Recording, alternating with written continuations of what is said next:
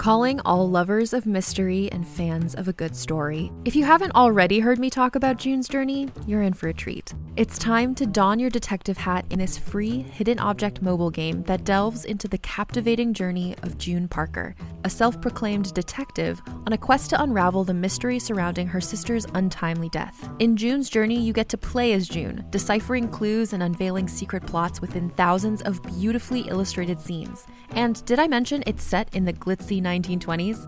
New chapters are added weekly, so you will never run out of new thrills to uncover, and you can also personalize and decorate your very own Orchid Island where the story takes place. How sharp are your detective skills? Find out when you download June's Journey on your Android or iOS device, or play online via Facebook Games. Your detective journey awaits. Hey there, it's Rachel Ballinger, and I am thrilled to invite you to Rachel Uncensored, my podcast where I get real with my friends and celebrity guests, where we talk about all sorts of topics. From personal stories to hot-button issues, we cover it all. New episodes drop every Wednesday, so make sure you tune in on Apple Podcasts, Spotify, or wherever you listen to podcasts. Trust me, you won't want to miss out on the fun and candid conversations we have here on Rachel Uncensored.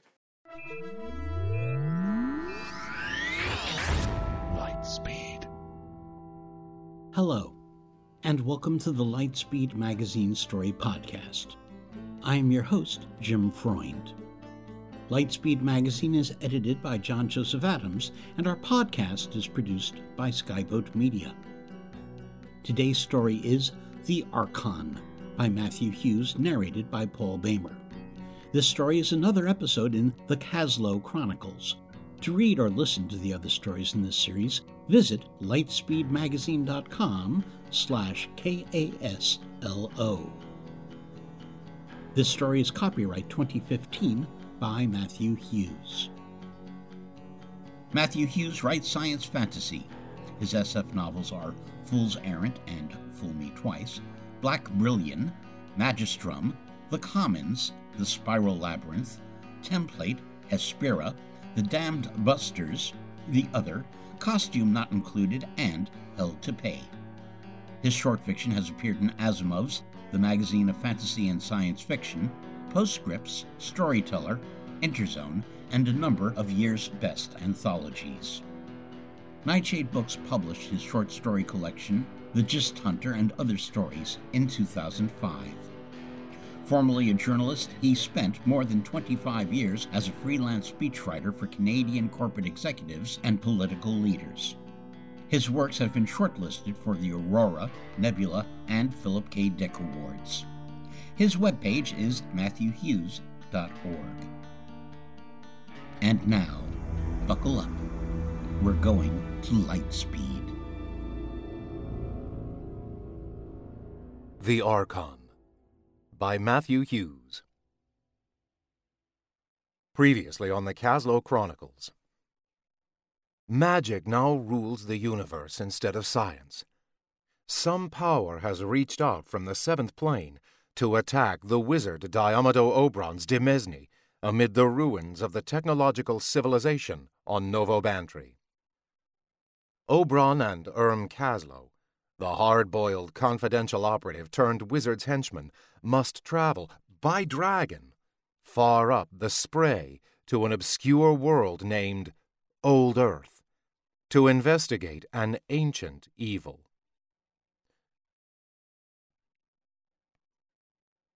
"What do we call this thing?"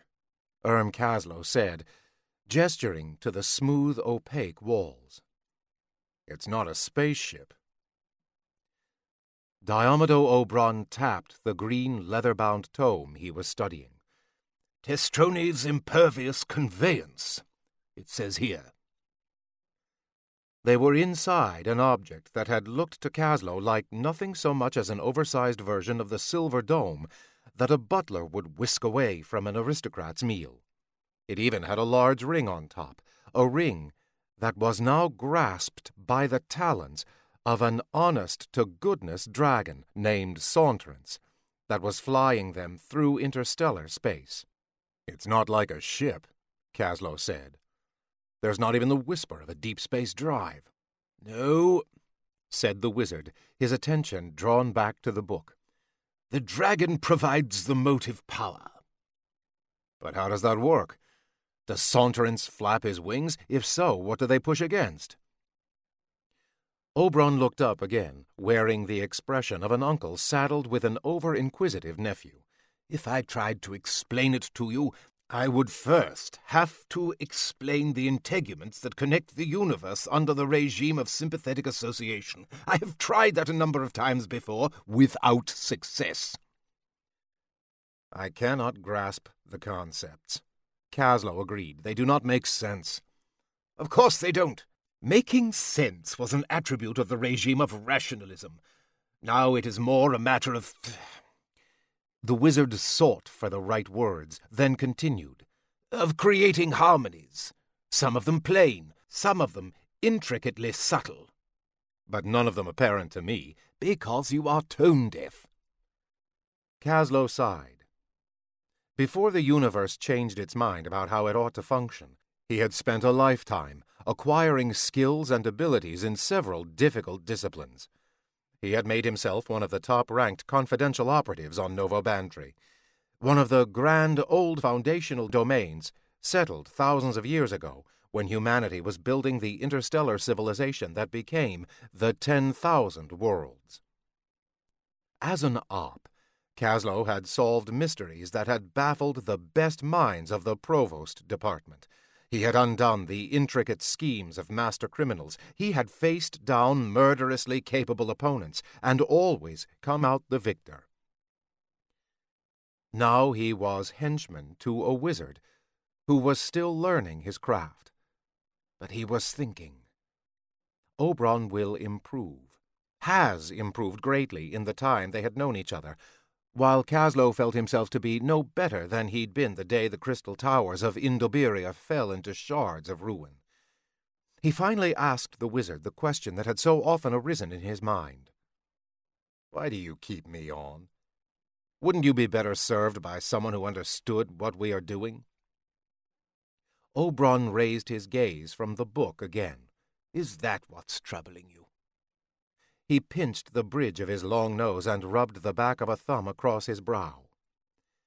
"Eventually," he said, "I will take on an apprentice, perhaps two, so that each can keep a jealous eye on the other. From then on I will have to watch myself carefully.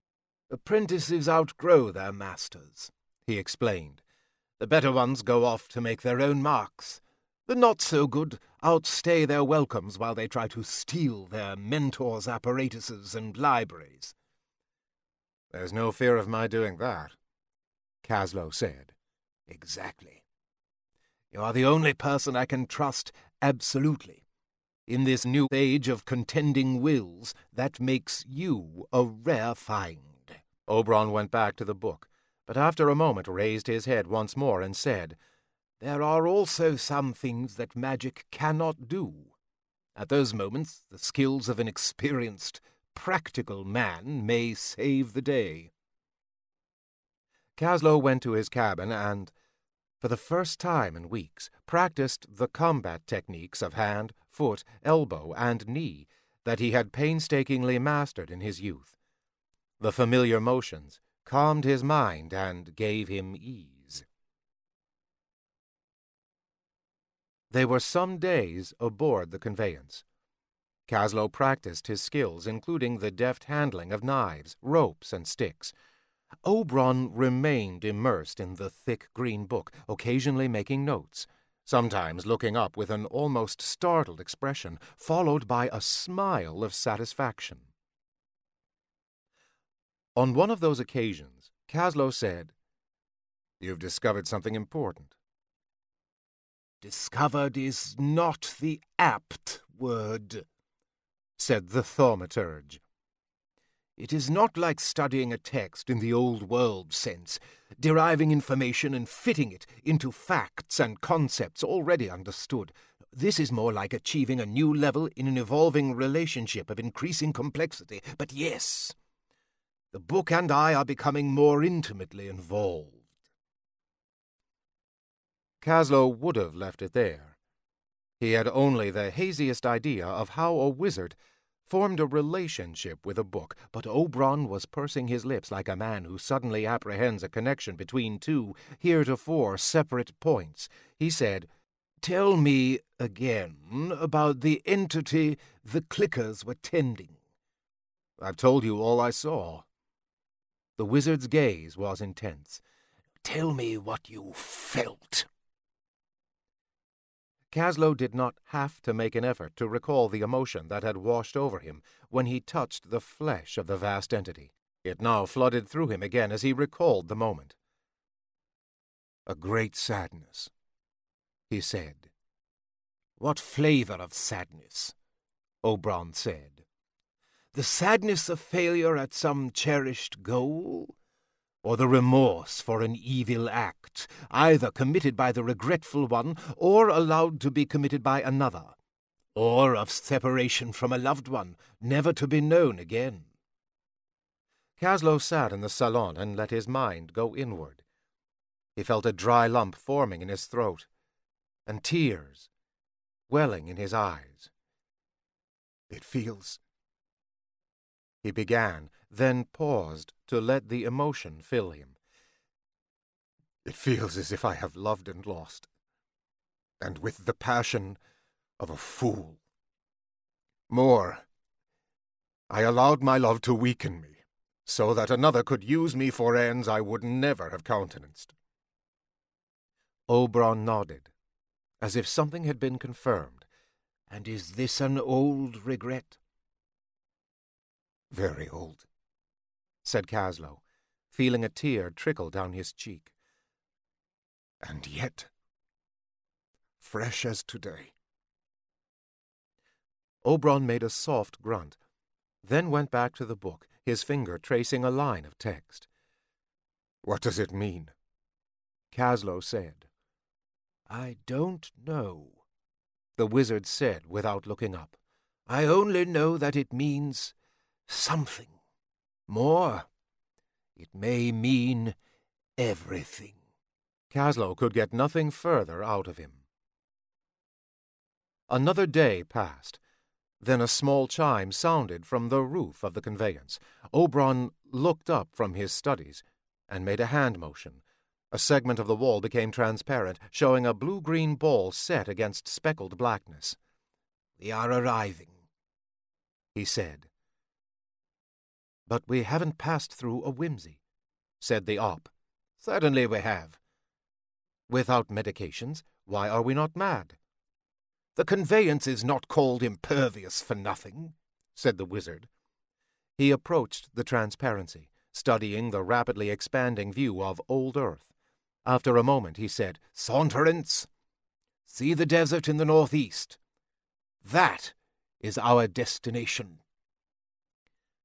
The dragon's voice spoke from the air, just as in the days of ship's integrators. "I see it." The vessel angled down so as to make a shallow entrance to the planet's atmosphere. Caslow was hard put not to think of the conveyance as a spaceship. The experience of travel was almost indistinguishable from passage on a space yacht.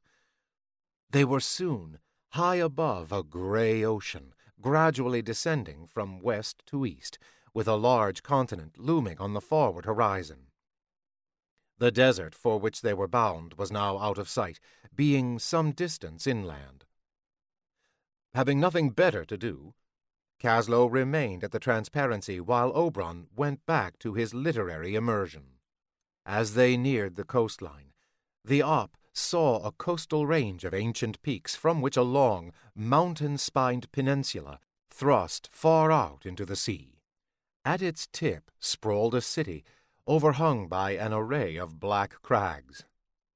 Scaling the heights was an array of spires, domes, terraces, and stairs, a vast and ancient palace complex.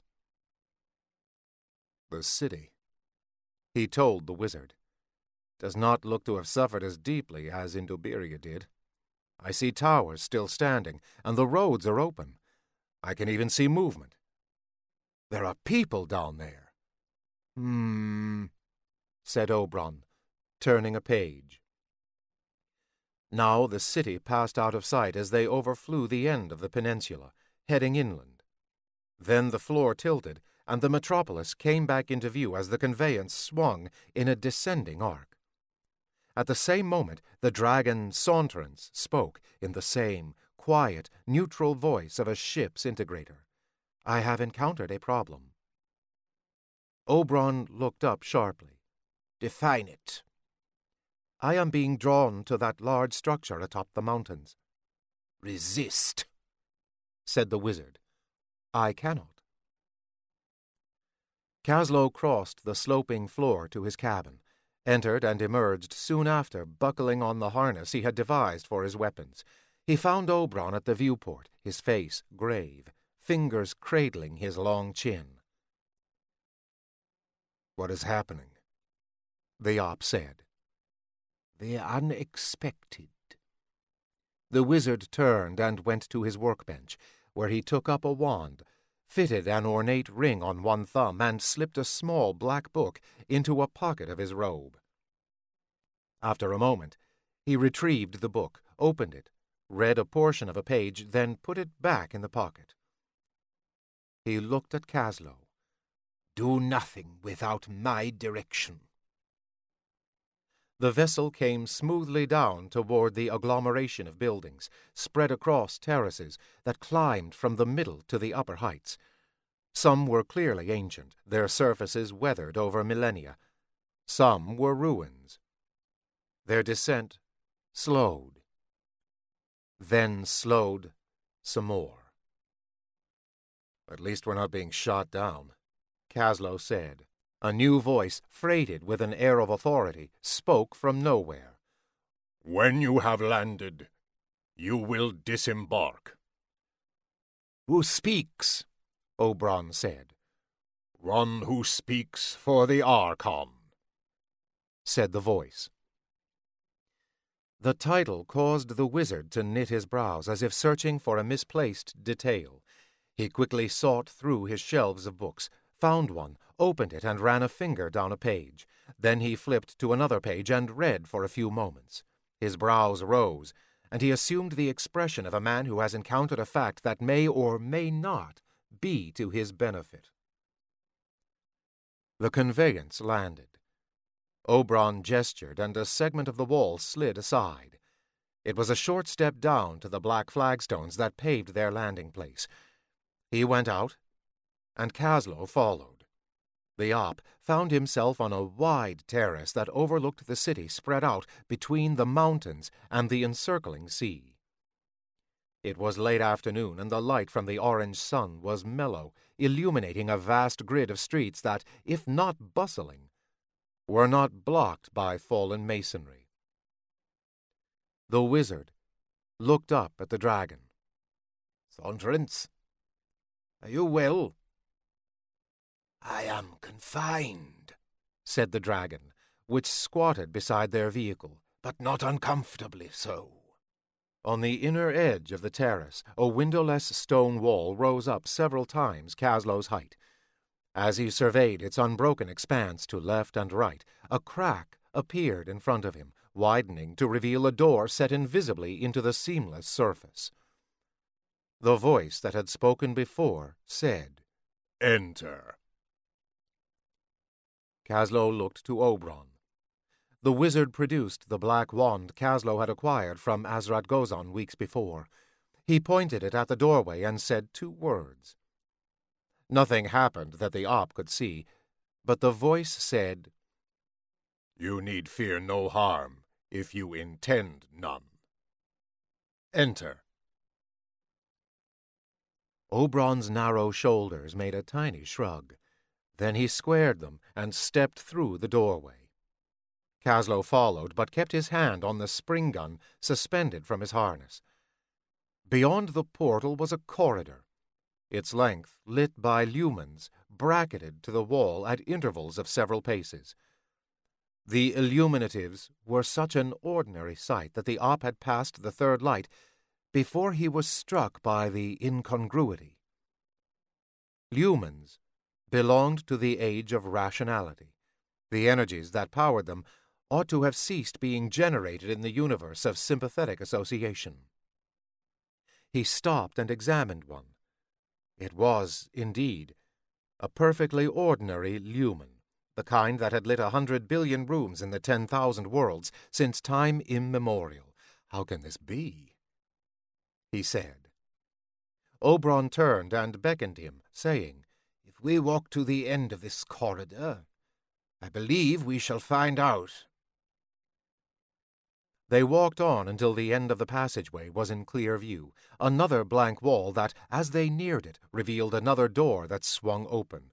"Enter," said the voice, "and wait." They came into a spacious office, centered on a wide antique desk, walled with bookshelves and cabinets, and decorated with images, sculptures, and curios of several different eons. Some of them were the most ancient objects Kaslo had ever seen. He pulled his gaze from a great globe, built up of innumerable layers of intricate gold filigree, and said, "Does the connectivity survive here? Am I speaking to an integrator?" The voice said, "The answer to your question is yes or no, depending on when you ask it." "I am asking it now," said the op. The answer came from another voice.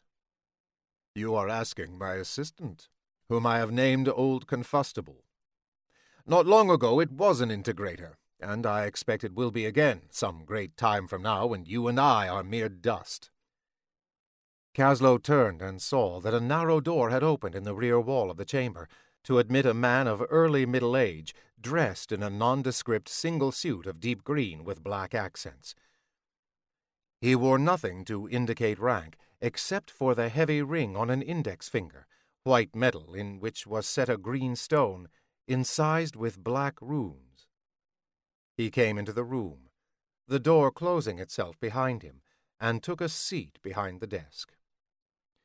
"As to what Old Confustible is now," he continued, "I find it better not to inquire too closely. In the dawn of a new age, one must accept help with the emphasis on gratitude, while kicking curiosity to the curb." The man now studied the two visitors for a moment. He seemed to notice Kaslo's spring gun for the first time. "You are welcome to keep your weapon, but I must warn you not to make any untoward motions with it. My person is defended, and the systems are automatic." The op looked around the chamber. He saw nothing to alarm him, but back in his old office and lodgings, no one would have seen the devices that he had installed to protect him. The place had lumens and something that acted like an integrator. He would make sure that the weapon hung untouched on his harness. The man had now turned his attention to Oberon. "You would be a thaumaturge," he said. "Green school. Since you arrived in a version of Testroni's impervious conveyance, may I ask how you managed to contrive one, and where you acquired a dragon?" Oberon had been returning the man's searching gaze with a close examination of his own, with particular attention to the intaglioed ring. "You will pardon me if, for the moment, I do not care to divulge that information," he said. "Ah," said the man behind the desk. "Of course, until we establish the nature of our relationship, which I hope will be one of amity," said Oberon. "As do I." The man laced his fingers together on the desktop and leaned forward, the ring reflecting the room's lights onto the polished surface. "Let us begin by identifying ourselves." He said nothing more, making it plain that the first admission must be theirs. Oberon did not hesitate, but named himself and Kaslo, and said that they had come from the foundational domain of Novobantri. "Novobantri?" said the man, in a tone that said the world was familiar to him. He then said, "Old Confustible." The schematic of the spray appeared in the air. The stars that hosted populated worlds delineated in various colors. Around the elderly specimen that lit this world, a blue circle appeared, followed by a white circle, to identify the star around which Novobantri orbited. well down the spray," the man said. "I don't expect we'll see too many more visitors from your world." "You probably won't see any," said Oberon. "There was a certain amount of attrition within the wizardly community just before and after the change, and then it turned out there was another complicating factor that by now may have eliminated the few remainders." "Would that be," said the man behind the desk, "an interplanar factor?" "It would," said Oberon. "And I would like to know your views on that issue before I say anything more." "My views?" said the man. "Would you not first like to know whose views those are?" "I know that already," said Oberon. "You are Philidor, first of that name to hold the office of Archon of Old Earth." "I'm somewhat surprised," the other man said. "Not too many folk as far down the spray as Novo Bantry have heard of our mostly forgotten little world, let alone our governance. Technically, though," he continued, "I am Archon of those parts of Old Earth still inhabited by human beings, and since the change the population has declined considerably." Caslow spoke up now. "But you have not suffered the devastation that struck Novo Bantry." "No," said Philidor. "Still, a distressingly large portion of the populace decided that they did not care to live without the devices that cushioned their lives, nor to inhabit a world in which they might run afoul of some spellcaster's caprice." He gestured to the walls. "Out there lies the grand old city of Olkney, many of its rooms harboring the corpses of those who chose not to make the necessary adjustments." He sighed, and for a moment his gaze went inward. Then he returned to the matter at hand. "Back to the interplanar factor," he said. "I assumed that because, after you identified your world, old Confustible whispered in my ear to remind me that Novo Bantry and Old Earth share a curious characteristic. They are two of the three worlds in the spray where the third and seventh planes are adjacent to each other. All the others, and there are thousands of them, are out in space." Oberon's brows had risen. "There is a third planet where whimsies can appear?" The Archon waved away the question. "A little ball of rock named Nestranko, down near New Gargano. Completely disregarded, although if you're interested in such matters, it appears to have been the place where the Demiurge and his helpers designed and perfected the prototypes." He told the entity that functioned as an integrator to display Nestranko on the schematic. Another glowing circle appeared, this one in green, much farther down the spray, almost to the back of beyond. Caslow was struggling to encompass new concepts. In the world he had known, it was customary to talk about the Demiurge as the initiating cause of all phenomenality. But the nature of this unmoved prime mover was taken as a pious fiction, a mythological construct to explain the unexplainable. Now his employer and this alleged ruler of humanity's supposed original home world were discussing the first cause as if it were an apparatusist with a corps of attendants that had worked on some negligible little speck of a world to build the whimsies that made interstellar travel possible. While the op had been thinking, the two practitioners of the arcane arts, for surely this Philidor had the air of a spellslinger, had fallen into a discussion. Again, the op was hearing terms he could not define, although he could tell the dialogue was evolving into an argument.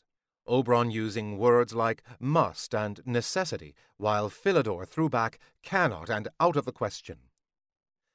Caslow interrupted. "Wait," he said. "The Demiurge? It's hard enough dealing with sympathetic association. Must I now move through a universe of myth?" Philidor broke off the dispute to take another look at Caslow. Then he turned his gaze back to the wizard and said, "So, not one of the fraternity?"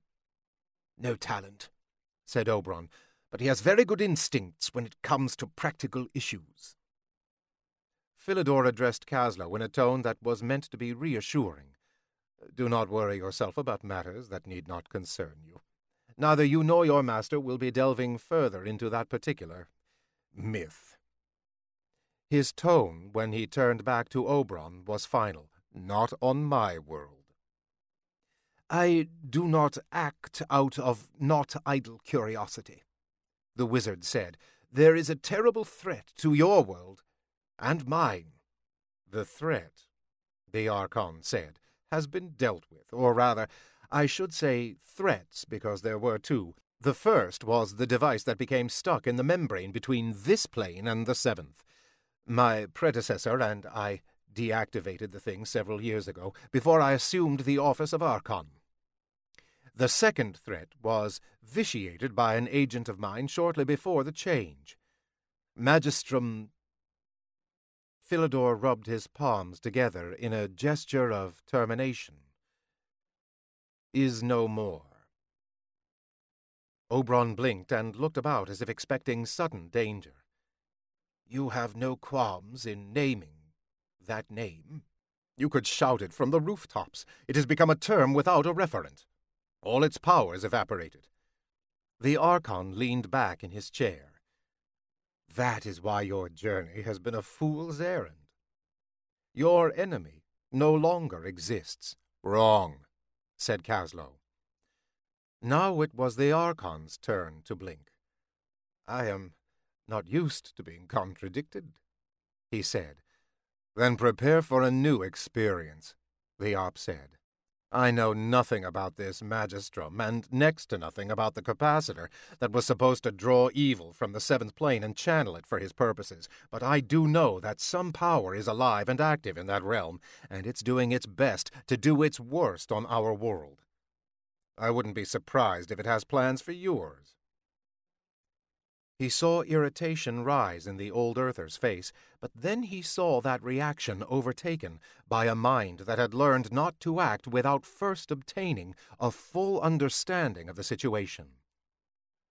Philidor studied the ring on his finger for a moment, then said, You had better tell me what you know. For the next several minutes, Caslow told the old Earther all that had happened since he and Oberon had taken up together. The thugs sent to steal Oberon's speculon, the deadly struggle for power of Novobantri's wizards before the change, the Op's visit to the underworld, where Falun's shade still feared whatever lurked in the seventh plane, the attack of the fire elemental, and the Prains. Prains? Philidor interrupted, and now he was sitting forward in his chair, his eyes bright, coming out of the other realm? And stealing people to take back with them, Caslow said. He told the Archon what had happened to the refugees in the village, and of the entity whose touch had filled the Op with sorrow and despair. The old Earther's expression grew grave. When Caslow had finished, he looked to Oberon. You have researched the question? As best I can, said the wizard. And drawn conclusions. There is only one to be drawn. The Archon took a long inward breath and let it out, just as slowly. So Magistrum was not alone in his exile. Clearly not. I will need to look into this. Oberon signaled assent, but added, There may not be much time. Philidor wore the look of a man who has to face yet another evil, just when he thought he had already done his full share of evil-facing.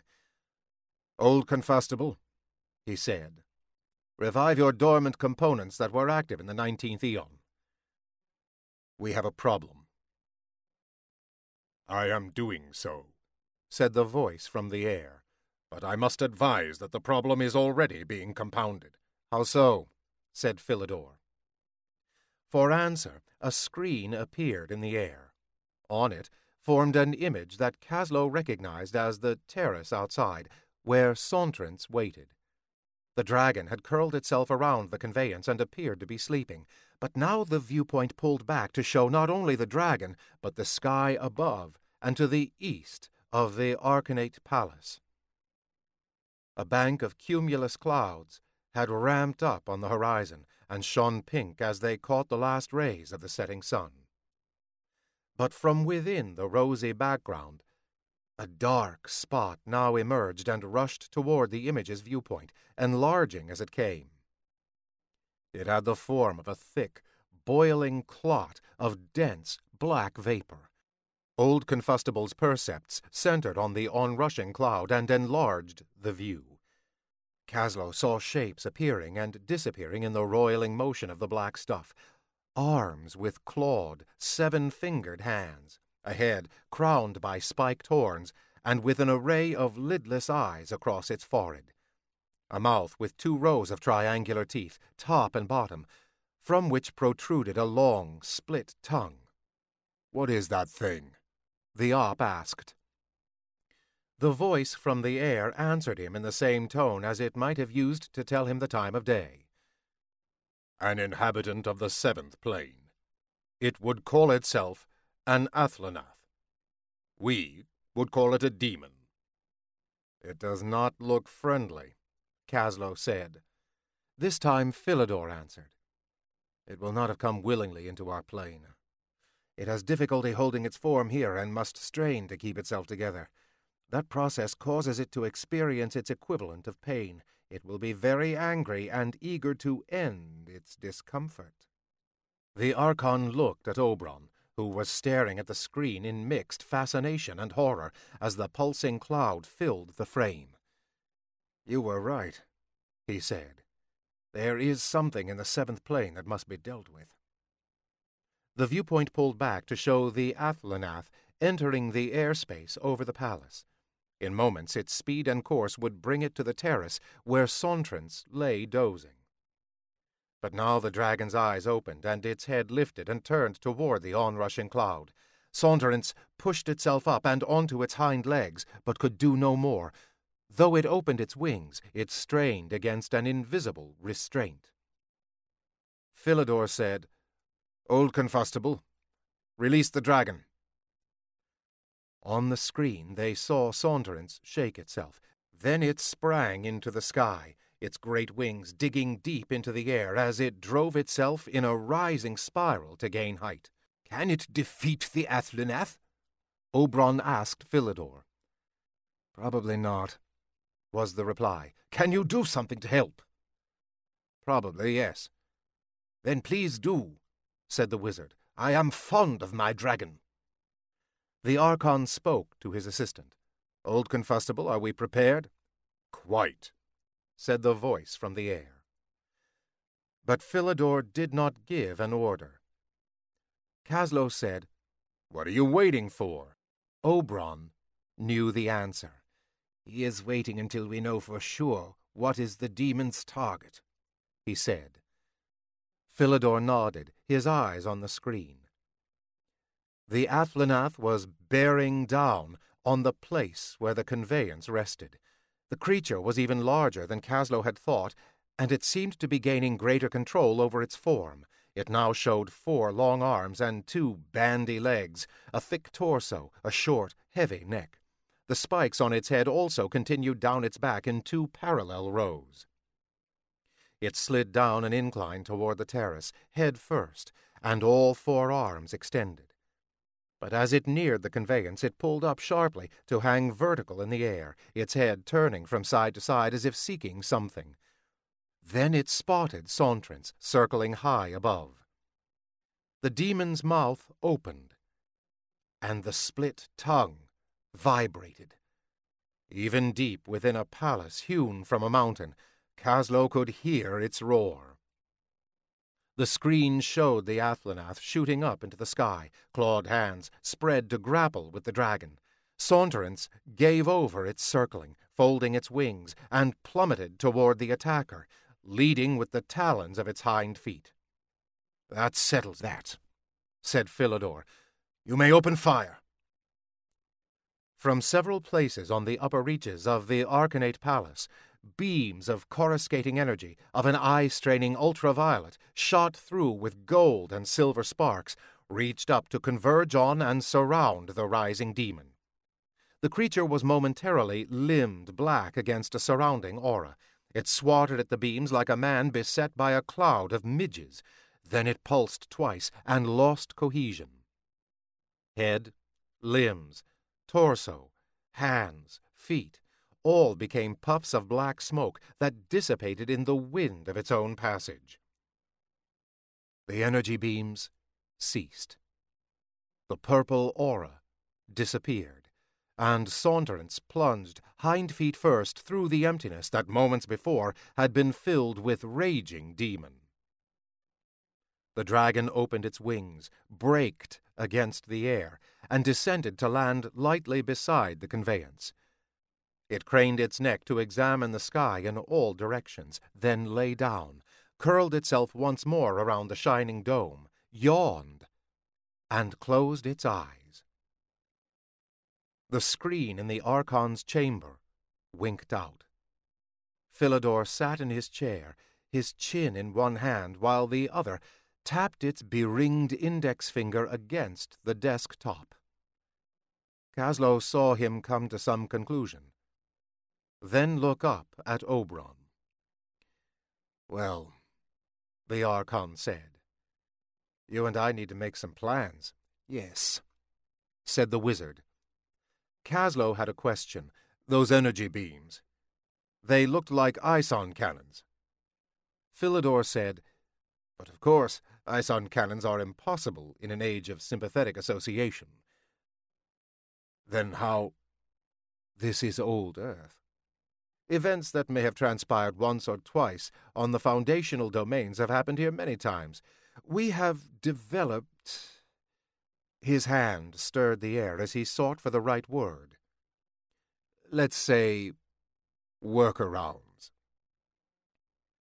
Kaslo wanted to know more, but the man's attitude said the information would not be forthcoming. The Op turned his practical mind toward the realities of the situation. As Philidor and Oberon put their heads together, he said, "The attack at least tells us something useful." The wizard and the Archon turned toward him, as if he were a bumptious youngster interrupting an adult conversation. Kaslo fought down a flash of irritation and maintained a professional demeanor. "It tells us first that he has to send an agent rather than come himself, as he did with the men who attacked Oberon, the fire elemental, and the Prains." "True," said Philidor. Which means that he cannot or dare not leave the seventh plane." "Very good," said the Archon. "What else?"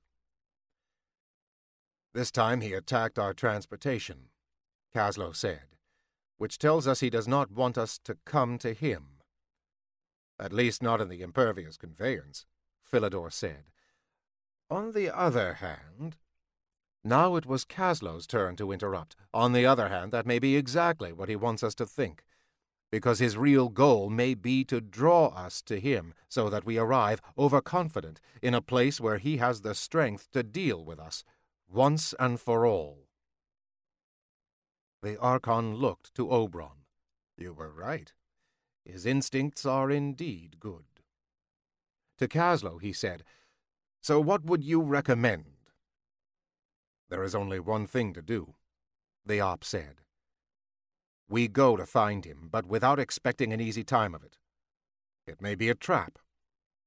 Oberon said, "You always say no one wins a war by defending. It looks as if our enemy intends to do just that."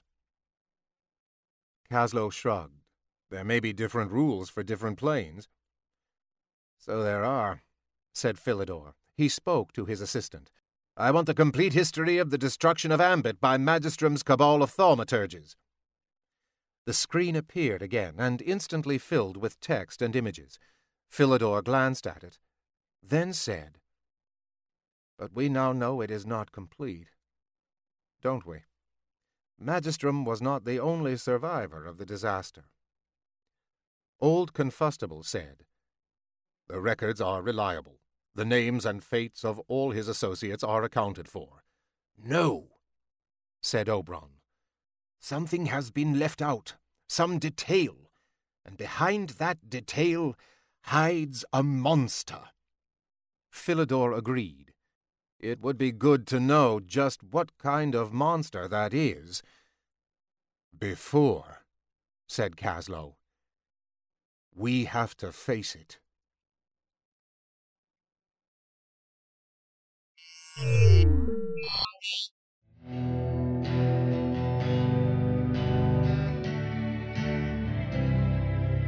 Welcome back.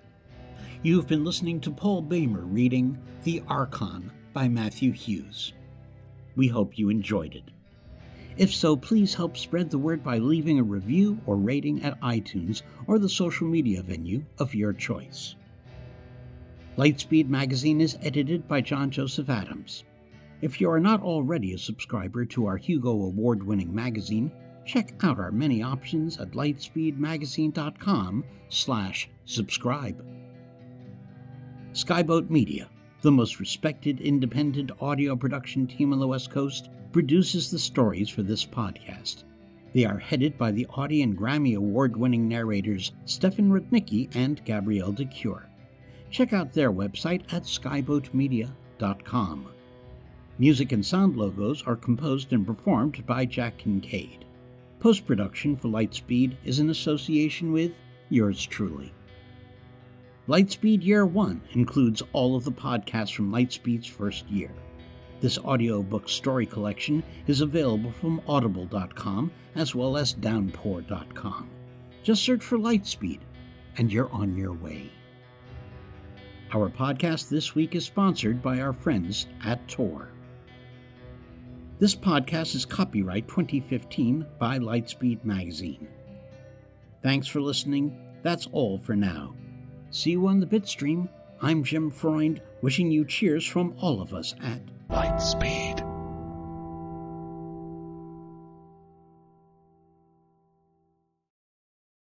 Hey there, it's Rachel Ballinger, and I am extremely excited to invite you to Rachel Uncensored. It's my podcast where I sit down and get real with my friends and celebrity guests, where we talk about all sorts of topics. And sometimes we might be under the influence when we do so. We cover things from personal stories to hot-button issues. And it's the only place on the internet you can find an uncensored version of me. It's a side of me that you might not have seen before because it's not the most family or brand friendly. But don't worry, I'm still sort of slightly a decent human being. If you're intrigued, then make sure you check it out. New episodes drop every Wednesday. You can find it on Apple Podcasts, Spotify, or wherever you listen to podcasts. Trust me, you won't want to miss out on the fun and candid conversations we have here on Rachel Uncensored.